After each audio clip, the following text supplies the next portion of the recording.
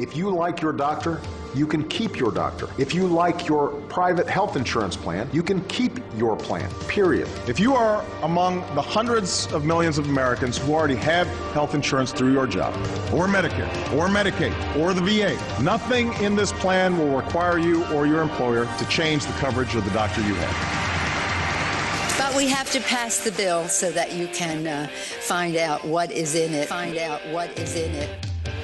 This is America's Healthcare Challenge on News Talk 1290, News Talk 1290 KOIL.com, and the News Talk 1290 mobile app. America's Healthcare Challenge is produced and sponsored by E.D. Bellis. Now, here's your host, Sean McGuire. Open enrollment is here for the 10,000 Americans per day entering the Medicare program, and that's what we're going to be spending time unpacking for you today here on America's Healthcare Challenge. Sean McGuire here. Thank you so much for your time and for listening and doing the best to inform yourself. We're going to be looking today at what are the differences between Medicare Advantage plans and Medicare Supplement plans as part of our ongoing series to help you make the difficult benefit decisions that are affecting you right now as we head into 2017. And we've got a terrific program lined up for you. We're going to be joined right now by Stuart Slonin, president of SIG Consulting, contributor extraordinaire here on America's Healthcare Challenge, going to help us with this kind of a difficult subject for a lot of people. And there are some things that are changing a lot as of late. And we're going to begin, Stuart, with helping folks understand Medicare in general. Starting with parts A and B. Do you want to take it away? Yeah, let's dive in there. Excuse me. Medicare Part A is hospital insurance and covers costs associated with confinement in a hospital or a skilled nursing facility. And what that is when you're hospitalized for 1 to 60 days, Medicare covers most confinement costs after the required deductible, which you pay $1,288 is the deductible for this year. From 61 to 90 days, it's $322 a day copayment for as much as $9,660 for that 61 to 90 day period. And then 91 through the 150th day is $644 a day with a copayment which adds up to almost $38,000 and change. And that includes a small skilled nursing confinement benefit. After 20 days, it's $161 a day, and the copayment could be as much as $12,880. So that's Medicare Part A. When we get to Medicare Part B is medical insurance and covers physician services, outpatient costs, tests, and supplies. Annual deductible there is $166 a year. Medical expenses include physician services for inpatient, outpatient, medical, surgical, physical, speech therapy, and diagnostic testing, clinical lab services, home health care, part-time or intermittent skilled care, outpatient hospital treatment, blood. It pays 80% of approved amount after the first 3 pints of blood, and excess doctor charges above Medicare-approved amounts. Wow, so there's that's a lot to digest. A lot of people don't really realize that they could be on the hook for so much money, do they? When they first begin going into Medicare. No, it's true. It's true, and for a lot of folks who cross over that line from under age 65. Where they were covered individually, either in one of the Obamacare plans, or they cross over, from an employer-sponsored plan or individual plans. Now suddenly the Medicare rules apply once you're age 65. Mm-hmm, mm-hmm. And that can also vary upon someone's income, correct? That's true. Right. Yeah. Well, we won't get into that too much because you'd have to check out our other program a couple of times ago, where we really looked at that with the Part D prescription drug availability thing and something that's really important. But we're sticking to Parts A and B right now. So Part we're A. Cover that. we're going to cover that in another segment, I think, a couple of weeks down the road, Mm-hmm, Sean. But Part A for hospital services, Part B for physician and other outpatient services. Right. So what kind of maximum exposure could somebody be looking at, with just traditional Medicare?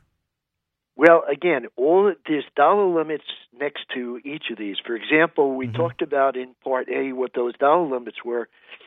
In Part B, you've got the $166 annual deductible. For medical expenses, you got 20% of approved amount. For clinical lab services, you pay nothing for those services. For home health care, nothing for services, but 20% of the approved amount for durable medical equipment. And then outpatient hospital treatment, the coinsurance is based upon the outpatient payment rates. Then in blood, it's the first 3 pints plus 20% of the approved amount for additional pints. And then excess doctor charges, you pay all the excess costs. Wow. And so that's why Medicare supplemental plans are becoming so important. We'll be spending some time talking about these. But the thing that stood out to me as I was just jotting down notes as you were going, this number of 9,660, would that be for the 61 to 90? So that's really if somebody is, what if somebody falls and breaks their hip, a senior, for example, I could almost see them. That's just an awful lot of money for somebody to have to come up with. No, it really is. And again, it depends. When you're looking at chronic care versus someone who's had an initial, expense in the hospital, the question here, as far as these dollars are concerned, how long is the patient going to be in the hospital? Yeah. Medicare is now is clamping down on people who are readmitted, and they're penalizing hospitals for that kind of readmissions in their cash flow that they get directly from Medicare. Yeah, and you bring up a terrific point. Hospital readmissions, big pain point for hospitals in the boardroom as they're trying to figure out how to control them. And you might have seen the implementation, and I know a lot of folks that I know that are on Medicare have been admitted to a hospital and then perhaps administered a telemedicine type of program to help keep them out of the hospital as well. And this is just one example of some of the things that seniors are going to see as these things change and these incentives change for them. Yeah, your point is well taken, Sean. Again, HHS is looking very closely at readmissions within a 30-day period of time. That's where hospitals are going to get dinged with the amount of money that they receive from HHS. Exactly. So that's a key point. Anything else on Part B that you can think of? Those are the cogent points in terms of what they're responsible for, and obviously that leads us into the reason why you make a decision for a MedSup or a Medigap plan. Sure, which is enrollment periods. Let's talk about the enrollment period. That's very, very important. When you turn 65 or otherwise become eligible for Medicare, you have your initial enrollment period. That begins 3 months before and ends 3 months after the month of your 65th birthday. It's a 7-month window. So if you have employer or plan-sponsored coverage when you first become eligible, you won't need to enroll until you retire, otherwise lose that coverage. So the initial enrollment period, what we call the annual enrollment period, is October 15th to December 7th. And that's what we're in right now. And so the Medicare Advantage, the special election period may qualify so people will qualify for if they retire and they lose their employer coverage, they move out of the planned service area, they receive assistance from the state, or they've been diagnosed with certain qualifying disabilities or chronic health conditions. And there's special needs plans that have other additional eligibility requirements. And then the last enrollment segment here is what we call the Medicare Advantage disenrollment period. and that's between January 1st and February 14th, you may disenroll from a Medicare Advantage plan and return to original Medicare. That's the only time that you can do that. Does that happen a lot? Yes, it does, and particularly this year, and it's something I was going to discuss later, but I think it's the direct answer to your question. Nearly 5 million seniors were non-renewed in 2016 from their Medicare Advantage plans. So they could actually, the Advantage plan provider, which would be an insurance company, would they could cancel the policy for seniors? Yeah. And they are doing that? They are doing that. Let me just cover that area just quickly before we take our next break. In Medicare Advantage, it provides a lower premium. It provides in-network coverage only. It's not guarantee issued. It could be underwritten. Doctors may leave those plans. The hospitals may leave, the plan. A carrier may pull out, which is what's happened this year. And seniors may lose their coverage. And they receive a certificate, not a policy. And their maximum out-of-pocket exposure, Sean, could be $6,700. That's for co-insurance, deductible, and other out-of-pocket expenses.